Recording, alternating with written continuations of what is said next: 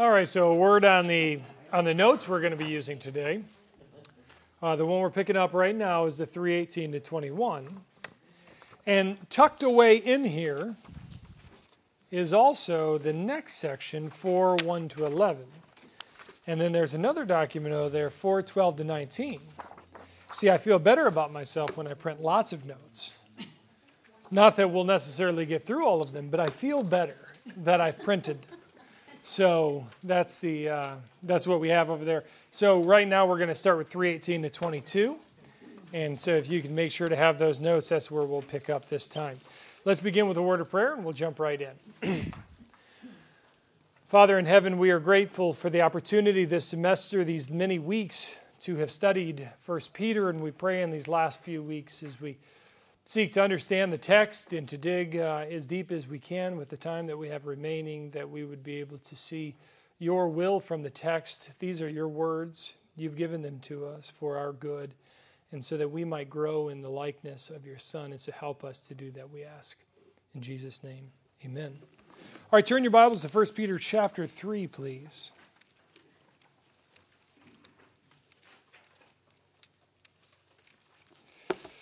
All right, 1 Peter chapter 3. We are getting into what has sometimes been classified as the most difficult passage in the New Testament. All right? So in fact, you can read down here, Introduction to a Difficult Text. Martin Luther famously said of this passage, "A wonderful text is this, and more obscure passage perhaps than any other in the New Testament. I do not know for certain just what Peter means." So, obviously, we're dealing with a difficult text. Let's read the text, discover exactly what it is that causes us the difficulty. All right, notice with me, we're going to start in verse 18, move all the way down to 22.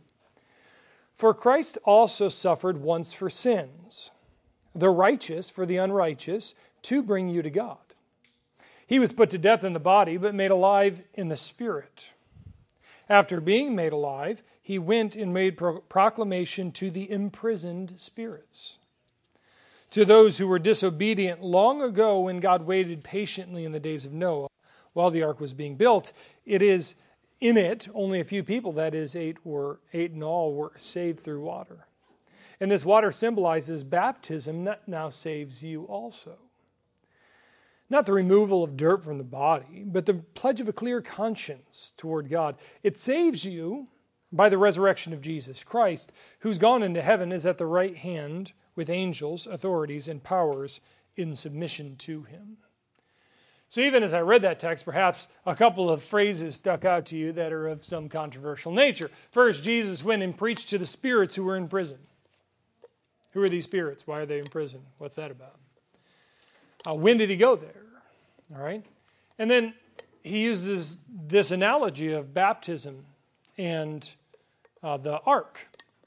And he says, just like the ark, just like the waters in the ark saved Noah, so the waters of baptism save you. And we think, well, wait a second, baptism saves? That's not language we tend to say. Further, how can we say the analogy between the waters of the flood are like the waters of baptism? Because one devastated the world and the other seems to cleanse the world. So what exactly is that about? So there's a lot going on here that is quite difficult to understand. So let's take a look at the passage and see if we can't make some sense of it.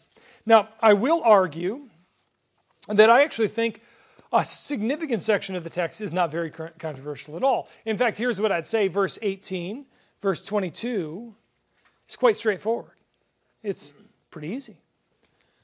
Verses 19, 20, and 21, that's where we have our difficulty. And so let's not lose focus of the major elements for the minor. In other words, we've got a forest here, and we've got some trees. The forest is clear. The edges of the forest, we know exactly where the forest is. We know what that's talking about. But when we dig deep into the forest, when we kind of zoom down, all of a sudden, we're not exactly sure what to do with all these trees. So let's look at the forest more than the trees. So here's what I'm going to suggest Peter's doing in this passage. He's telling us these things. He tells us what Jesus did, why Jesus did it, and then how Jesus did it. All right? Now, I've provided for you on the next page this chart. And this chart did not derive from me, though it's been edited by me. A guy by the name of Patrick Schreiner is the first one I saw use this chart, and I thought it was really helpful. So with his permission, I took it and edited it for my own work here. And there are 5 major views of what this passage is talking about, with Jesus going down and proclaiming to spirits in prison. So let's take a look at these 5 views, starting with the top one. The first view is this, that Jesus preached through Noah. Where did Jesus go? He went to the earth. When did Jesus go? He went in Noah's day. Who did he speak to? The humans of Noah's day. And what did he give them? He gave them the gospel. Why did he do this?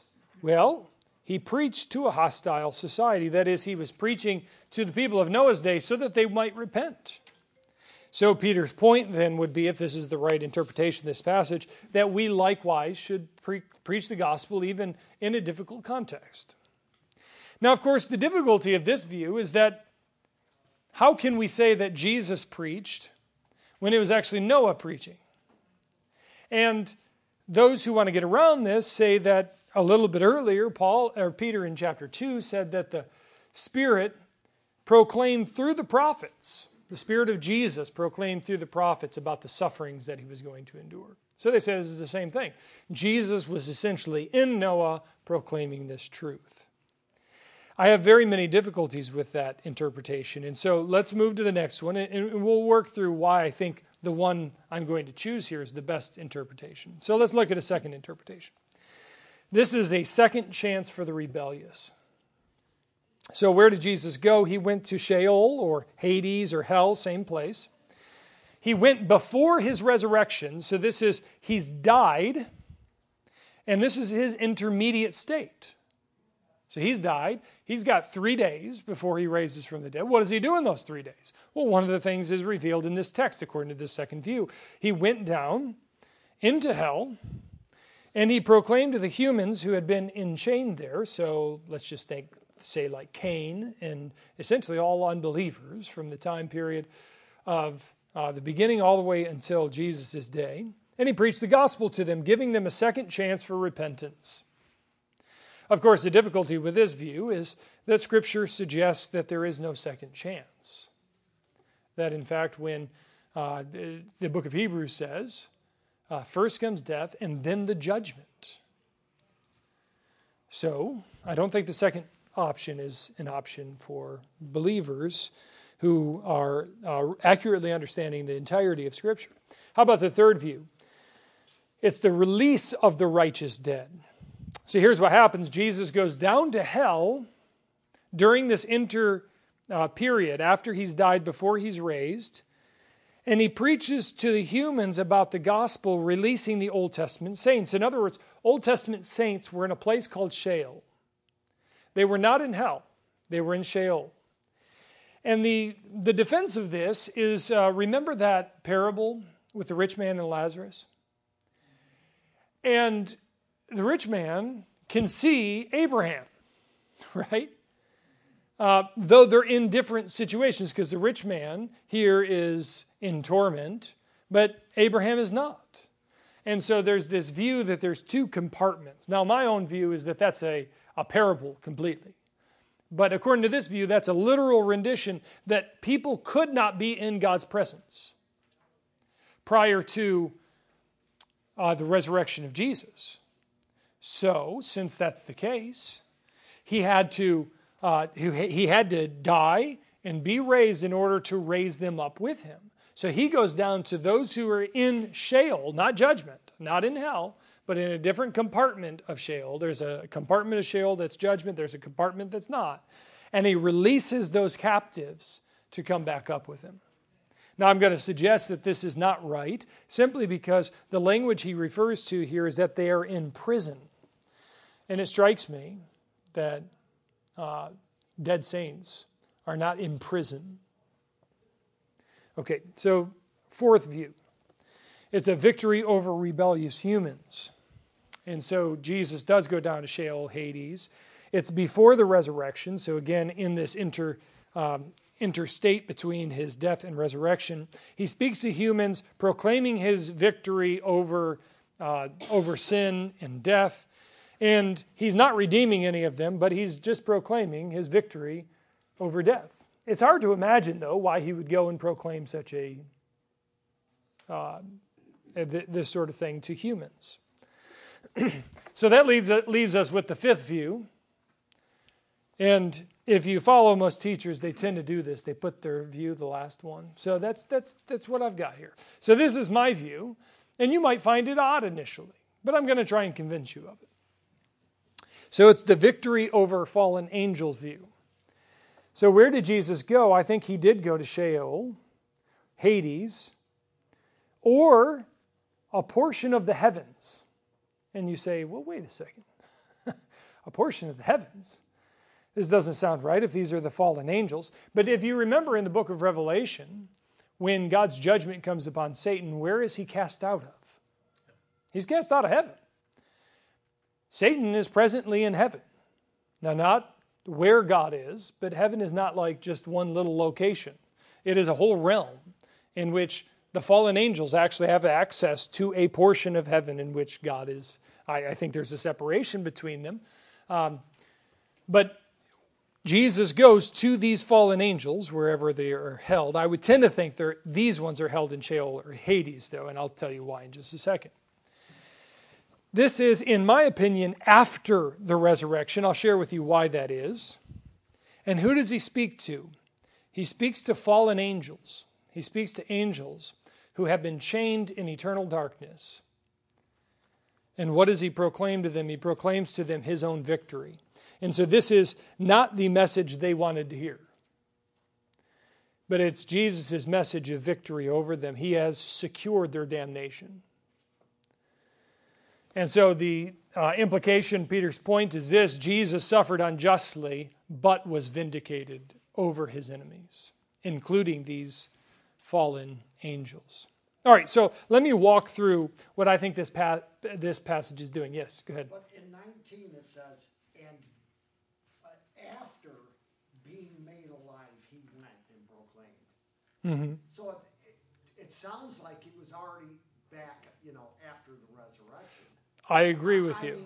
So in every Bible that I read, they all pretty much said the same thing. And then, after he was alive in the Spirit.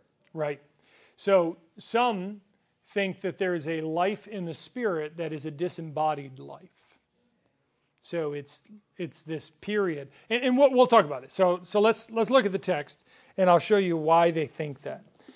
So I argued that I think Peter's doing three things. He's telling us what Jesus did. And then he's telling us why he did it. And then he's telling us how he did it. So the first thing he tells us is Jesus suffered once for our sins. And this is important. This is very much like the book of Hebrews. He only did it once. His sacrifice was sufficient. He died once. And he did so for sins. He himself, according to 119, was sinless, so he didn't die for his own sins. So if he died for sins, he must have died for somebody else's sins because he didn't have sins, which of course is our sins. And it was the just for the unjust. We call this, in biblical literature, vicarious atonement. That Jesus died in the place of someone else. The just for the unjust. So that the unjust could in fact be just. So why did Jesus suffer, making just the unjust? It was, notice this next line, in order to bring you to God. That's what it says there in verse 18. Christ suffered once for sins, the righteous for the unrighteous, to bring you to God. Here's why Jesus suffered, to bring you to God. The language of bring is a Greek word that suggests taking somebody into the very presence of the king. To usher somebody into the king's presence. And so the implication of this is that had Jesus not have died, you could not enter the presence of the King. And we know that to be true. So, in order to give us access to God, Jesus suffered for our sins. Of course, this implies something quite significant about our sin. Because if our sin was a small thing, a trifle matter, well, then there probably could have been something we could have done to fix this issue ourselves. But, when you've got to go to the extent that the Son of God has to take the incarnate form and die on a cross for our sake, you see how significant sin is. So, not his primary motivation, but there is one other reason he suffers for sins. He puts it this way, that he might leave an example for believers. He says this in verse 18, because, and it goes back to the previous context. Because we haven't really talked about the previous context, but he was just talking about the fact that we might actually have to endure slander for the sake of Christ. And that it's better to suffer for doing good than for suffering evil. And then he says, for Christ actually suffered for the good. And the point is this, that we may actually have to go through some unjust suffering, but like Christ, we can be vindicated. All right, so first thing, what did Jesus do? He suffered for our sins. Second, why did he do it? He did it to bring us to God. And the third thing Peter gives us here in this text then is, how did Jesus do it? And remember I told you that in some ways this passage is quite clear. Verses 18 and 22 are quite clear. And that's where the majority of the content of the main themes of the passage come from. And so there are three participles that indicate what Jesus did. You'll notice two of them come in verse 18, one in verse 19. So let's take a look again at verse 18. He says, he was put to death, first, put to death in the body. Second, but made alive in the spirit. So, put to death, made alive. And then the third thing, verse 19. After being made alive, he went and made proclamation to the spirits in prison. And then jump all the way down to verse 22. Who has gone into heaven. Okay, so here's what I'd say, the three things that Jesus does. And between number 2 and number 3 is everything that he does. Right? So what does he do first? He dies. Second, he's made alive. And then he does everything in 19 through 21. And then in 22, he ascends to the Father. So whatever happens in this passage happens after he's raised from the dead, but before he ascends to the right hand of the Father. That's very important. So notice down here under C, it says being made alive in the Spirit. There are two difficulties in this passage. It could be he was made alive in the Spirit, and that's how people take it in reference to, because notice, he was put to death in the flesh, but made alive in the Spirit. So some people see that dichotomy, the flesh-spirit dichotomy. The flesh was dead, but his spirit was alive. That's essentially what they're thinking. But I take it as you do, and part of the reason I take it that way, that it's not the spirit-flesh contrast, but it's the flesh and the Spirit of God contrast, is because if he does not mention the resurrection in verse 18, he never mentions the resurrection in the passage. I mean, he does mention later on that you will be saved by the resurrection, but he doesn't actually mention the action of the resurrection in reference to Jesus. So I think 18 has to be the resurrection. So it is not in the Spirit, but by the Holy Spirit. So it's not in the small s, but by the big S. We were raised, Jesus was raised by the Holy Spirit. And Scripture testifies to this in 1 Timothy 3:16, Romans 1:4, Romans 8:11, that it was the very Spirit of God who raised Jesus from the dead. So then, here's what I want us to see then. The main lines of the argument are quite clear. Jesus suffered for our sins. He did it to bring us to God. And he did it by being put to death, by rising again, and ultimately by being taken to the right hand of God, where at the right hand of God he can usher us into his presence. So don't miss that, because that's Peter's main point. Now let's dig into some of the details and see some of the other elements that become somewhat controversial for us. So notice I say it's an excursus. An excursus is merely a way of saying that that somebody digs into something that isn't pertinent to the main point directly. So in this excursus, Peter says this: he was put to death but made alive, and after being made alive, he went and made proclamation to the imprisoned spirits. Well, exactly who are these imprisoned spirits? Well, modern readers debate the identity quite a bit. Augustine and Grudem say they're the people of Noah's day, but that just doesn't make sense. Others argue that they're the dead spirits of sinful people. The problem with that is that the term spirit is only once in the entirety of the New Testament used of people. And that's in Hebrews, where it says the spirits of dead people. And so it clarifies. Every other time, and it's used frequently, every other time, guess who it's used in reference to? Angels. Spirit beings. Yes? What about after Christ died? Then there were these people that they had seen coming out of the tombs, and they were walking around in Jerusalem. Yeah. It's a great question. I don't know where they fit in. But they don't fit into this passage. He's not talking about them. So the word used for spirits, I mentioned, is used of angelic beings. Second, the idea that they are in prison suggests to me that this is not a good thing. Anybody here want to go to prison? Probably not. Prison's not a place you want to be, right? It's a confinement. So this isn't a good thing. And so I don't think the righteous dead have been in prison. The way Peter introduces these spirits suggests that everybody knows who he's talking about. No, the spirit's in prison. It's like, huh? What spirit's in prison? Now, I think the reason that you and I say, what spirit's in prison, is because we are not as familiar with the Jewish texts that were popular in that day as they were. So I've included for you a text from a passage in 1 Enoch. And it speaks of the fallen angels of Genesis 6. Now let me just pause and remind you of Genesis 6. Genesis 6 is God's declaration of why he's going to bring the flood. And the reason he brings the flood is because sinful humanity. But there's another element of that sinful humanity. If you'll remember, the sons of God married the daughters of men.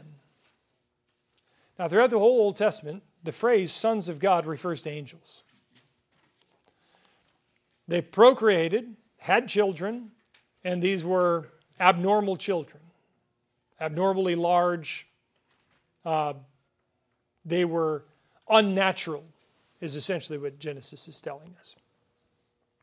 Now, we in the Western world, I think we get very discomforted when we think of angels and humans, and we think, well, no, angels and humans can't go together. And of course, part of the reason we say that is even Jesus' own proclamation. He says that angels are not given in marriage.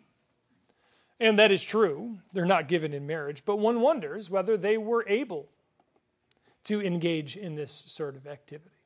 I would suggest they were, and here's part of the reason why I say that. Look with me in this selection from 1 Enoch, if you've got the notes there. And I'll try and read this quickly. He says, "It came to pass when the children of men had multiplied in those days, there were born unto them beautiful and comely daughters, and the angels, the children of heaven, saw and lusted after them, and said to one another, Come, let us choose wives from among the children of men, and beget us children.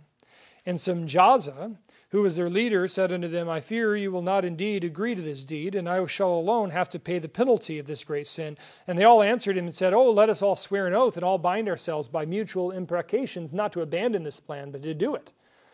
And all the others together with them took unto themselves wives, and each chose for himself one, and they began to go in unto them and defile themselves with them. And the Lord said to Michael, Go, bind Samjaza and his associates who've united themselves with women so as to defile themselves.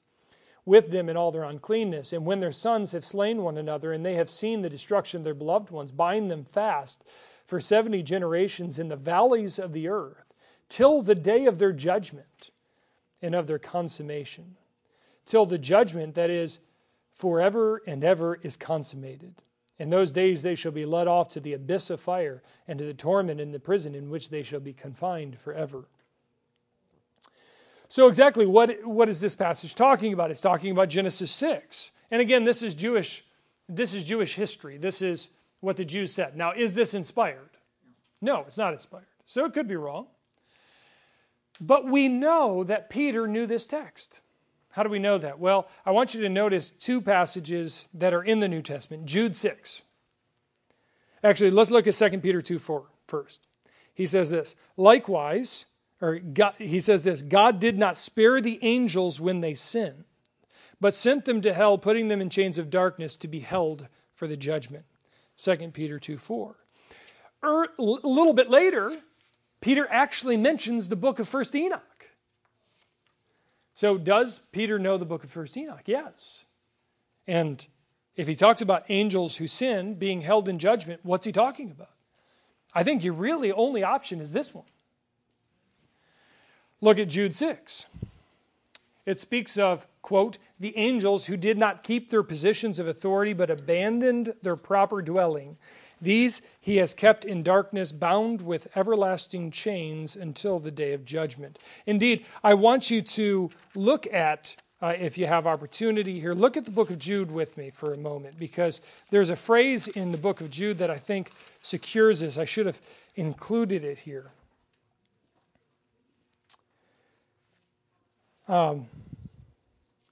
Notice how it goes. So he says, the angels who did not keep their position of authority. And then he says this, verse 7. In a similar way, Sodom and Gomorrah and the surrounding towns gave themselves up to sexual immorality. So notice, he's just talked about the angels. The angels who didn't keep their position of authority, but they sinned. And then he says, in the same way, how Sodom and Gomorrah gave themselves over into sexual immorality. So what sin did the angels commit? Sexual immorality. Going back to Genesis chapter 6. Now, I recognize this is totally foreign to our minds. We're thinking, what in the world's going on here? Angels and being sexual creatures. I've never thought about this. I mean, Hollywood has. I think there are 2 movies where angels gave up their domain because they loved a woman. But in any case, I remember some movie like that some while ago. But, it seems odd to us. But remember how little we know about angels. And we know almost nothing about them. I used to teach a systematic theology class. And, so you do all the heads of doctrine. And we get to angelology, and there's almost nothing to say. We know that they're significant creatures. And you look in Daniel, and you see that they're, in fact, significantly impacting our world. Ephesians chapter 6. We fight not against flesh and blood, but against principalities and powers of darkness in this present age. So how do these angelic beings influence the world in which we live? I don't know how to talk about all that. I don't know what they're capable of. I don't know what the world of the spirit beings is like.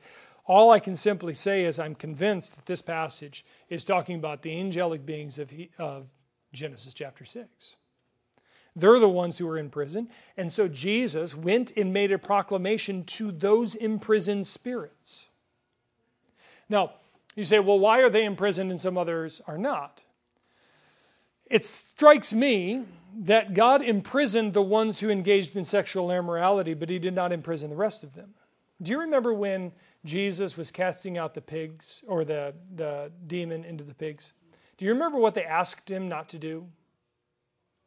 Send them right then. Yeah, they said, do not send us to the abyss, waiting for the judgment. In other words, they knew that some of their other fallen spirits were there now, and they were still free at the present time, so they didn't want to be there, right? And I think that's, so some fallen spirits had engaged in activity leaving their domain, and God judged them immediately. Others had not, and they are still engaging in whatever activity they're doing today. Yeah, maybe. All right, so he then speaks about the spirits who formerly did not obey in the days of Noah. Now, on all the other interpretations, it makes no sense why he mentions Noah. But if he's talking about Genesis 6, it makes quite a bit of sense, doesn't it? Because Noah, the flood, I mean, this all happened because of the sexual sin of the angels. And then I think he has an excursus within an excursus. So he says this aside about the angels that Jesus went and proclaimed the gospel to. All right, it is the gospel, but it's negative for them because he's proclaimed what he's accomplished. But then he also talks about this water baptism. He mentions it, you can see down here. He spoke to those who were disobedient long ago when God waited patiently in the days of Noah while the ark was being built. And now he has this excursus on the ark. And he says, in the ark was only a few people, 8 were saved through water, and this water symbolizes baptism that now saves you also. So in what way does baptism save us? And in what way is it like the ark? And here's what I would say. Here's how I take this passage. I think what Peter is saying is this, that by means of the flood waters, God cleansed the palate of the world and provided an opportunity for a fresh start. If God had not done that, he would have had to have judged the world immediately. And so instead, he wiped the floor clean. I'll get to your question in just a second. He wiped everything clean and provided a fresh start. And I think that's what he does with baptism too. And I don't think he's talking about actual physical baptism here. If you remember in the ancient church, the Ethiopian eunuch, he's reading Isaiah, Philip comes along, teaches him what it means, and they're still in the carriage, and he says, look, there's a body of water, what keeps me from getting baptized? And he says, nothing. So let's go get baptized, right? There's this idea that you have been Spirit baptized. That is, you've come under the conviction of the Spirit and you've been transformed. You've been made new by the Spirit. That's Spirit baptism. That's what we picture in physical baptism. And so sometimes Scripture speaks of baptism as a united whole. It's not speaking of physical baptism alone, but it's actually speaking of physical baptism as the act that represents the previous act. The reason that I go up and I get dunked underwater is because something already spiritually happened to me, that I died to sin and I rose to righteousness. So that's what he's talking about here. And he says, look, baptism saves you. That is, when you're raised, when you die to sin and are raised, it wipes clean a fresh new slate for you too. It washes away sin, like the waters of the flood washed away the sin of the world, so that there's a new start. Yes, go ahead. You had a question. So it's kind of weird, but the topic is kind of weird. You didn't think you were coming to hear about this on Wednesday night. But did Noah, the cleansing from Noah of the waters, the flood, and everything, did that get rid of all the angels that messed with the I think children of no. men? It So got rid that of the no longer be? it got rid of the progeny of them, because what had happened was that they bore sons and daughters. And these sons and daughters were abnormal because they were not human, they were not angel, they were something in between. But they were physical enough that they could die. And so the flood did wipe away all of them.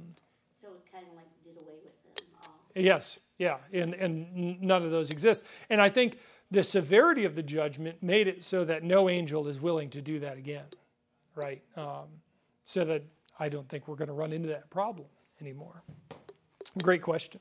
Yeah, go ahead. What about where the Bible talks about, because there's two other references I can think of about like giants, like you've got Goliath, Yeah. Goliath, and then you have like when the Israelites were supposed to take Mhm. promised land, and they said they're like giants, we look like insects in their eyes. Yeah, yeah. What do you think? Yeah, I think those are not angelic beings or the progeny of angels, because otherwise they would have had to have survived the flood, and they weren't that big. So I think that they are being compared to them. In essence, they're just monstrous family, and probably bred to be monstrous. The Canaanites probably, the large males, bred so that they could have very large children, and so the family of Goliath was this sort of thing. But I don't think that they're angelic. Though language might suggest a connection, I think that's an analogy. They're almost like them. That's a great question. So, how does this baptism save us then? He's not talking about physical baptism. He's talking about the Spirit baptism. The Spirit baptism does save us. And in fact, he clarifies that he's not talking about physical baptism, because notice what he says down here. Not the removal of dirt from the body. It's not the physical act of baptism that saves you. It's not like you got in the water and somebody rubbed the dirt off you and now you're saved. No, it's the pledge of a clear conscience towards God. And I would suggest that is repentance. So it's the pledge of a clear conscience before God. That is repentance and faith that accompany baptism is what saves us. And further, it saves you not by your own action, but it saves you by the resurrection of Jesus from the dead. That is, Jesus rose from the dead, and because of that, you can rise in newness of life. All right. And then he gets back to verse 22, who's now gone into heaven and is at the right hand of God. And then notice the last line, because this makes sense of everything in 19 to 21. With angels, authorities, and powers in submission to him. So why do we have this excursus in the middle of this passage? And it's for this reason. Peter is emphasizing to us that literally nothing can stand against Jesus. Nothing. The angelic beings are all in submission to him. When he died and rose again after his resurrection, he went to their place of judgment and he made a proclamation that he had conquered and that they needed, that their judgment was secure. And I think part of that, what that encourages us with, is a recognition that if Jesus could endure this and rise to such a place of prominence, then in the same way, whatever suffering we might endure, God will make it worth it. So, notice I have some applications here. First, Jesus, the Son of God, suffered to bring us to God. Second application, because of Jesus, we now have access to the Father. Third, because of Jesus' sacrifice, we have nothing to fear. Should we fear the angelic beings? Jesus has conquered them. There's nothing to fear. All angels, authorities, and powers are in submission to him. He rose to give us life, and he proved his right to rule over all, even the hostile spiritual beings. And I think the major point then is this. We, like Christ, should take the long view of suffering. What do I mean by that? Notice back in 3:17, right before he talks about this, he uses this phrase. He says, it's better to suffer for doing good, if that should be God's will, than for doing evil. And here, Jesus suffered for doing good. But what was the result? What was the outcome of his suffering? It was the pinnacle of glory. He rose above all powers and authorities, and he's seated at the right hand of God. So if during your time of sojourn, your brief time of sojourn, you experience suffering and trial, these are not evidence that God doesn't love you. Did God not love Christ? Was there a breach of the love between the members of the Trinity? No. Instead, like Christ, you're enduring suffering according to God's will that will ultimately lead to your vindication before all. And indeed, we travel the same path as Jesus. All right, so clearly there's probably no questions on that. So, seriously though, any questions? Yeah, go ahead. So the group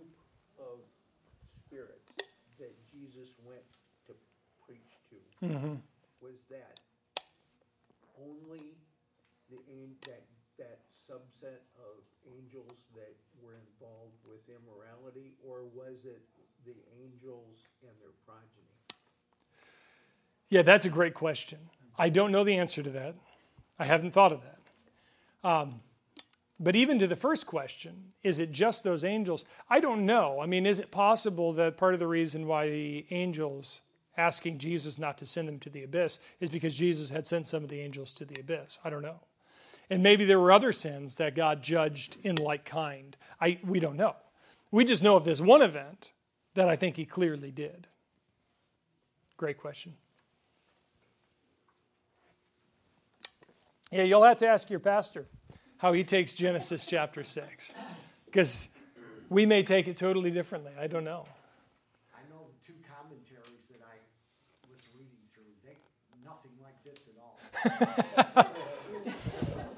All that studying for nothing.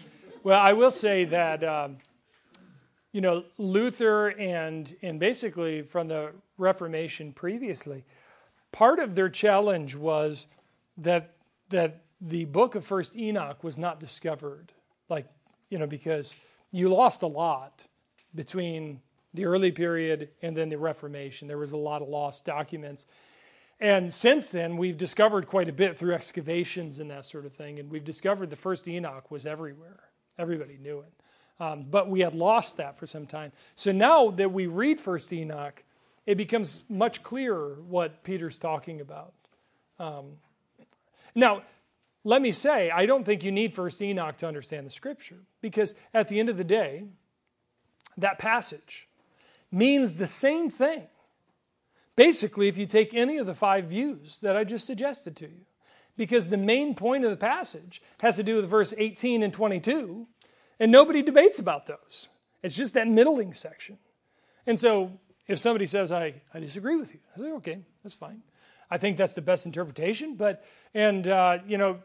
it seems like that's become the scholarly consensus these days.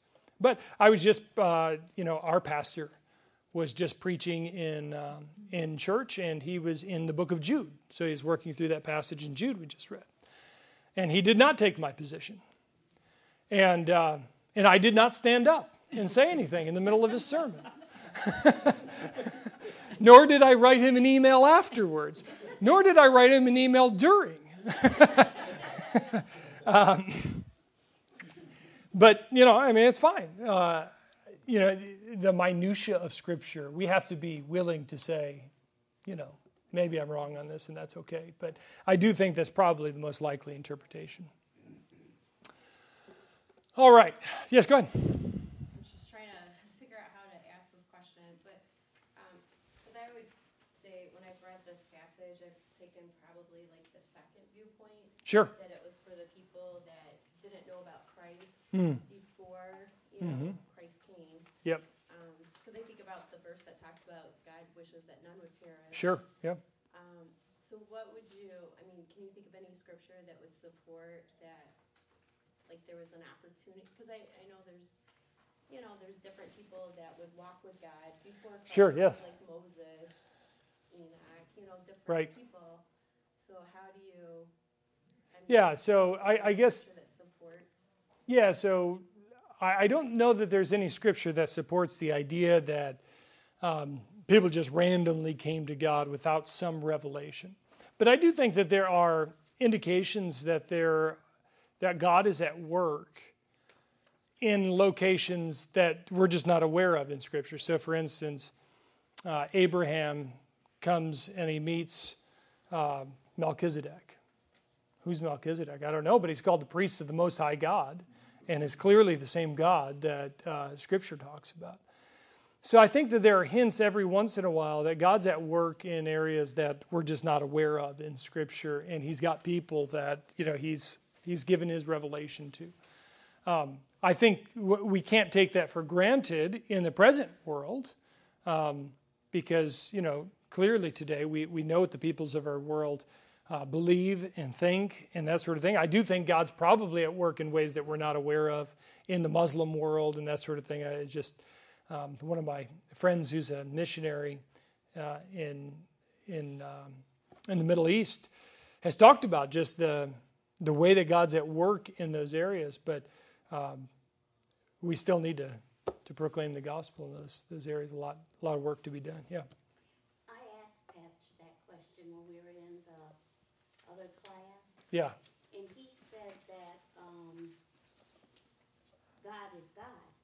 Mm-hmm. And if somebody wants to know God, he's going to find a way. Sure. Yeah, and I think that's been a helpful way of thinking through it. If God works in someone's heart to desire after searching after Him, He's not going to abandon that person and not bring the gospel to them. Yeah, I think that's helpful. All right, 4:1-11. Let's take a look at this passage then. We'll jump right down to chapter 4, verse 1. So he says, "Since Christ then suffered in the flesh, you also." So, since Christ suffered in His body, arm yourselves also with the same attitude, because whoever suffers in the body is done with sin.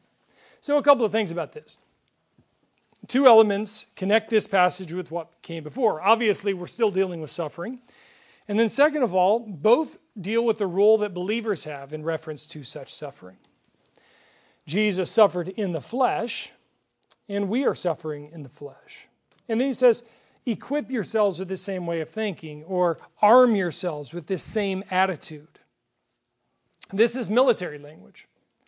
He's saying, arm yourselves, get militarily prepared to battle suffering in the way Jesus did. And the way you're going to prepare is actually by the way you think. Oh, I wish we had some time to really discuss that. But the more I understand about myself, the more I understand that the way I think about things is so influential. And sometimes I need to literally talk to myself and say, Tim, you are interpreting this really dumbly because I want to think this way. And my inclination is to go that way. And I need to talk to myself literally and say, Tim, that's just not true. Think about this, right? And so here he's saying, here's what we have to do. We have to mentally arm ourselves for suffering. Because Christ suffered in the flesh, so you equip yourselves with the same way of thinking. In other words, if Jesus went this path and you're following Jesus, guess what? You know, you're following somebody and they just walk through the mud, and you're supposed to be following them, guess what? You're probably going to be walking through the mud, right? And in the same way, that's what he's saying here. What exactly did Jesus think? And I think, so you're arming yourselves with the same way of thinking. What was Jesus thinking? I think it was his resolve to suffer for righteousness so that he could receive the promise God had in front of him. This is like the language of Hebrews. God saw the promise beyond the cross, so he endured the cross. And we see the promises God's given to us, so we endure the suffering because the reward is worth it. In other words, Jesus had what we might call a long view of suffering. Because we are tempted when we're in suffering to have a very short view of suffering. What's this going to do to me today? I can't do this. I can't make it through this. We get that. So one of our families in our church, she had battled cancer and was cancer-free, and then just had a scan, and there are spots. And so all of a sudden now she's got another trial and suffering. And, immediately we say we can't do it. But we have to take the long view on these sorts of things. And say, first of all, our suffering is temporary.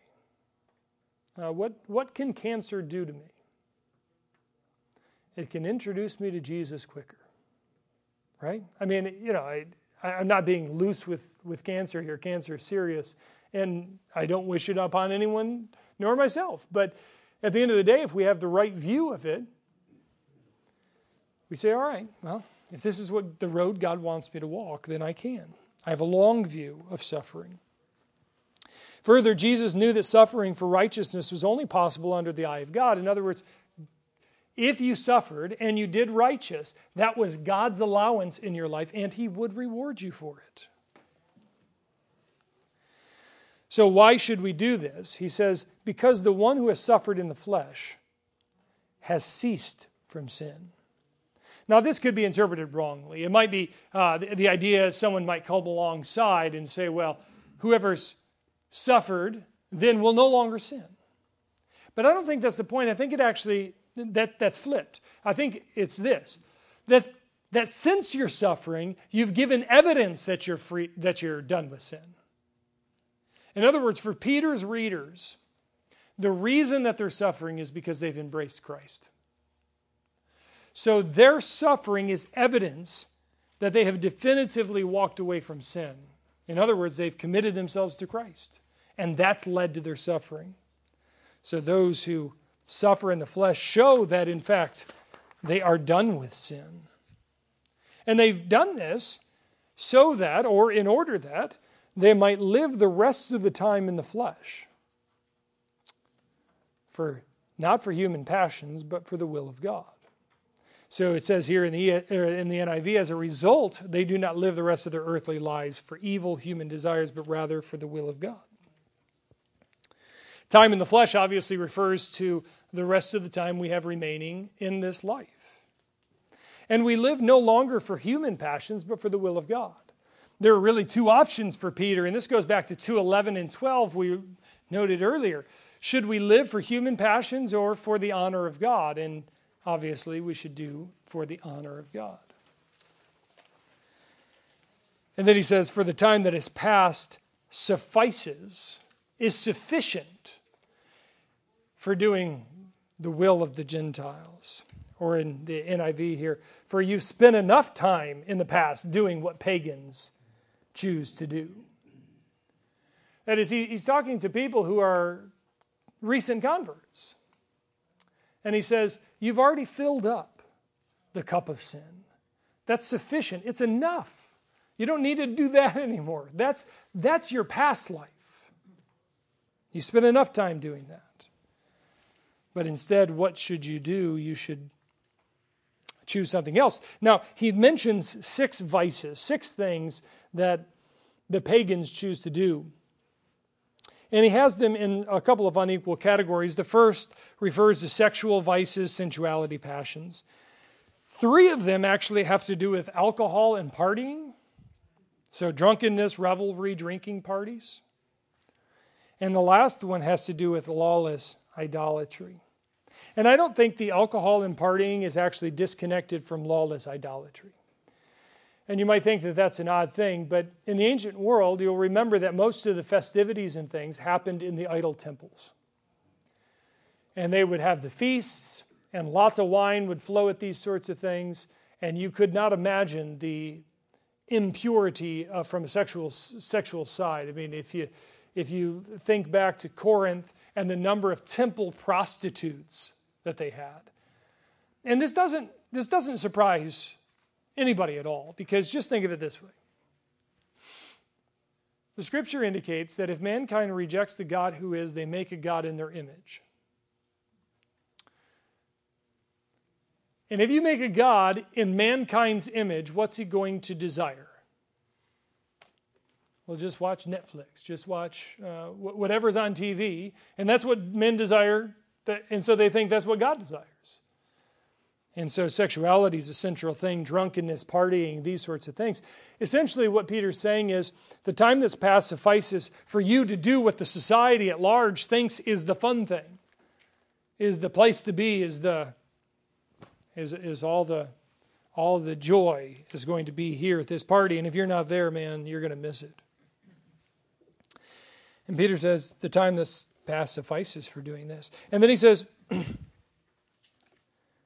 verse 4, they're surprised that you don't join them in their reckless, wild living. And they heap abuse on you. Now, Peter mentions they're surprised. In fact, the literal language is they're surprised when you don't run with them into the same flood of reckless living. So you're not carried along with them with this flood of sinfulness. And this, it's not surprising that this is surprising to them. Because they look at us and they say, why aren't you coming? Why wouldn't you want to come to this party? I mean, this is where it's at. Like, you're going to miss out, and it's going to be awesome. And you say, I don't actually think it'll be awesome. And they just think you're weird. They're surprised that you wouldn't want to do what everybody wants to do. And I mean, just look around. I mean, if you work in a public workplace, and a couple of years back,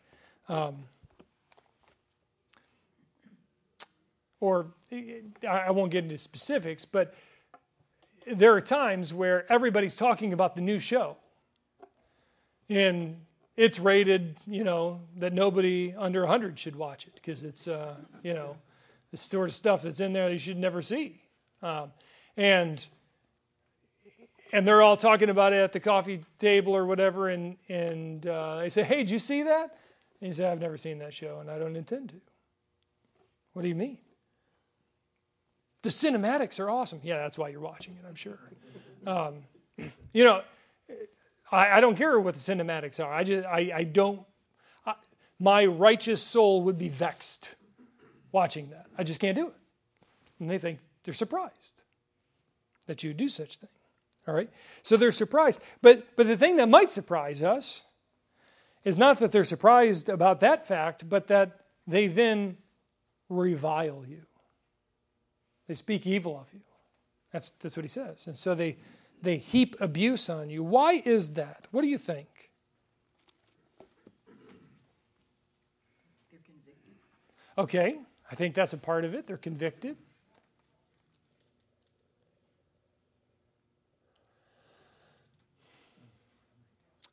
By your not going along, you're reminding them that they shouldn't be going along. And if everybody just jumped on board, then they would feel better about themselves. But your refusal to do so reminds them of what they're trying to forget. And this is morality on a whole. Like you say, well, why can't they just leave Christians alone and just okay, we haven't signed on to the sexual agenda of our age, but just leave us alone. They can't leave us alone. Because the moment they leave us alone is the moment they recognize that there's a different perspective than theirs. And they don't want that perspective ever shared. We have to have this uniform view that everything's okay, because the moment somebody says it's not okay, they might feel bad. And we say, praise the Lord, they do. They should. They should feel bad. God designed you to feel bad about that. And everybody's saying, well, let's not make them feel bad, but sometimes we should feel bad about what we're doing. And so they heap abuse because they don't want that to be the case. And so they heap abuse on you, it says here. Verse 5 then, but they will have to give account to him who is ready to judge the living and the dead. But they will give account to him who's ready to judge the living and the dead. And I think the point here is that you don't have to defend yourself. You're not the one who adjudicates and gets the even score.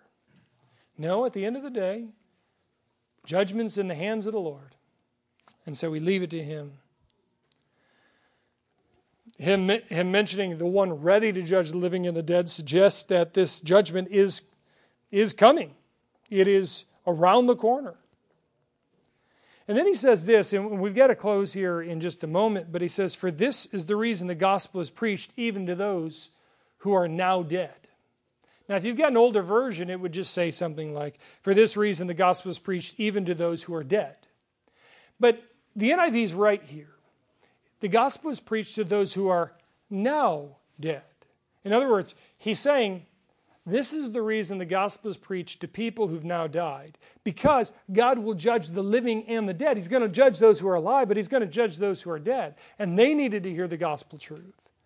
so that they could be redeemed. So that, he says, they might be judged according to human standards in regard to the body, but live to God in regard to the spirit. And he makes this distinction. He says, in regard to the flesh, mankind looks at you and judges you and says you are faulty. But the judgment that really matters is the judgment of the Spirit. And this is the judgment God's going to make one day. Now, the next time we get together, we're going to talk about that coming judgment in which Jesus is going to, or in which Peter is going to declare to us that the judgment will begin at the household of God.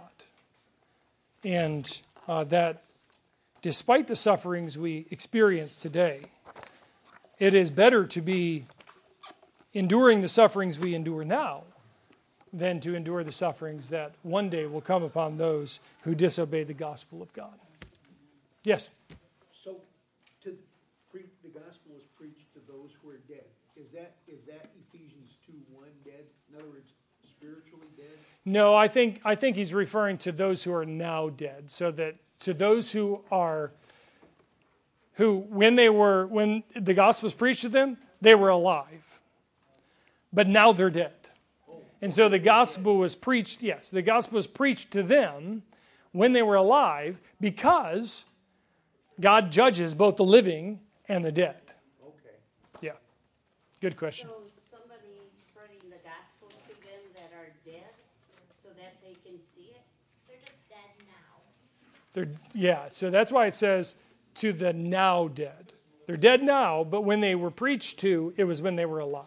Oh, okay. Yep. All right, thank you very much. Thank you. One more thing. Yeah.